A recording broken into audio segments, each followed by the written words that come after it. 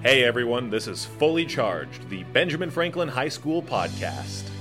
Hello and welcome to Fully Charged, the podcast from Benjamin Franklin High School. This is the second in our series of Fully Charged, and today I'd like to introduce you to someone who is a teacher, but she's also an advisor on the academic side, and she had a great topic I'd like her to talk about. So welcome, Trinity. Hello. And the topic today, of course, is Auctoritas. Which means? So Auctoritas means spiritual authority. So the authority that's built up over time through your experience. This was a topic that came up in opening ceremony, and I thought it'll be good for her to expand on this a bit. Yeah, I told a very cool story about a young woman named Elizabeth Eckford. So Elizabeth was the first African American to integrate a white school in the South during the early years of the Civil Rights Movement, and she was only 15 years old when she did that.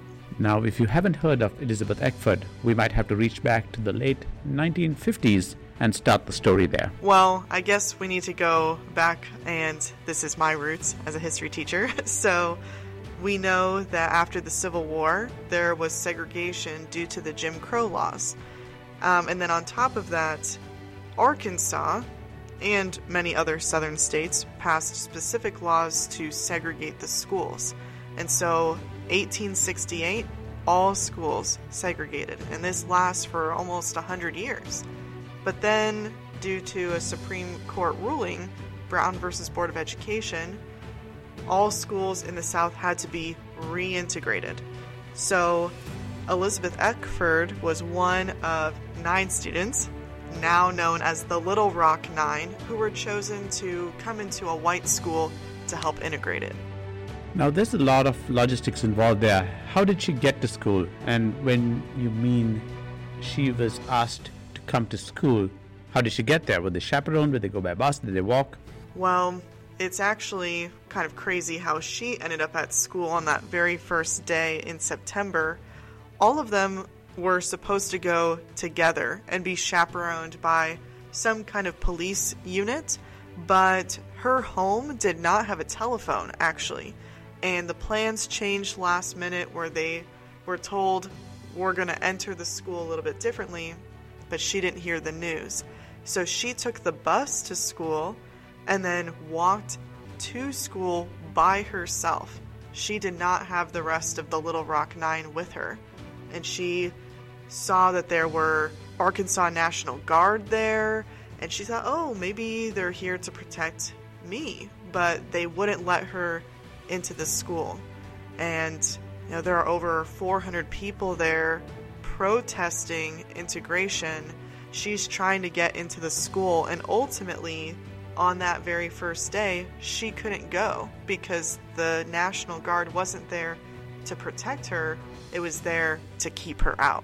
So she walks to school on her own. She doesn't get through the barriers. That's right. What happens next? So she had to wait 2 weeks before the President Eisenhower, could force the Arkansas National Guard to offer protection to the Little Rock Nine.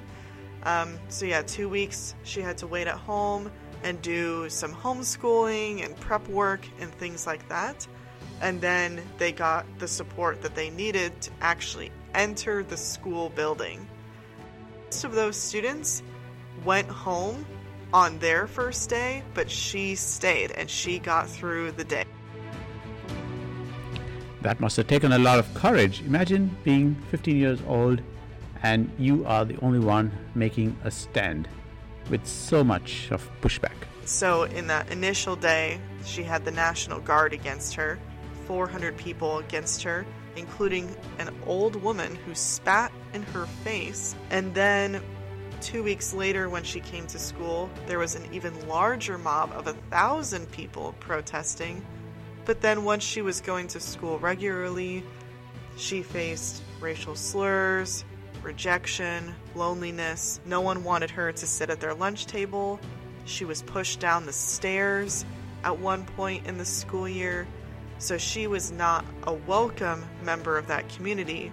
But what's amazing about her, and why I told this story to the students, was that she still chose to go to school every single day that school year. She made it 1 year, and that shows Auctoritas, leadership. I wonder what Elizabeth Ackford did in her later years. What did she do when she spoke about these events, and how did she use her experience to educate people? Well, she does have some memoirs. Beyond high school, she went on to serve in the military. She was a history teacher. Oh, so she was a history teacher. I can see why you picked her. Yes. She was a parole officer. She worked with disadvantaged or poorly served youth. I mean, she really gave back to the community, which gave her so little. So, again, like, her life was pretty remarkable, and she received the Congressional Medal of Honor. And now I would not say that she is filled with bitterness or anything like that, but she takes an honest look at her own history and just tries to help us to be leaders, stand up for justice, and stand against injustice. So, Trinity, I think there are so many takeaways, especially because this so-called hero is someone who is so relevant to our age group of students. I wonder whether we can sum her up into something that we can take away from here. You can be a leader in many different ways. You don't have to be front and center. You can just choose to do the right thing every single day, and that is a leadership style that we can all follow. Leadership, authority, so much to think about. On that note, we come to an end of Fully Charged, another podcast from Benjamin Franklin High School. Please look for other podcasts in this series, and thanks for listening. Thank you for listening to Fully Charged.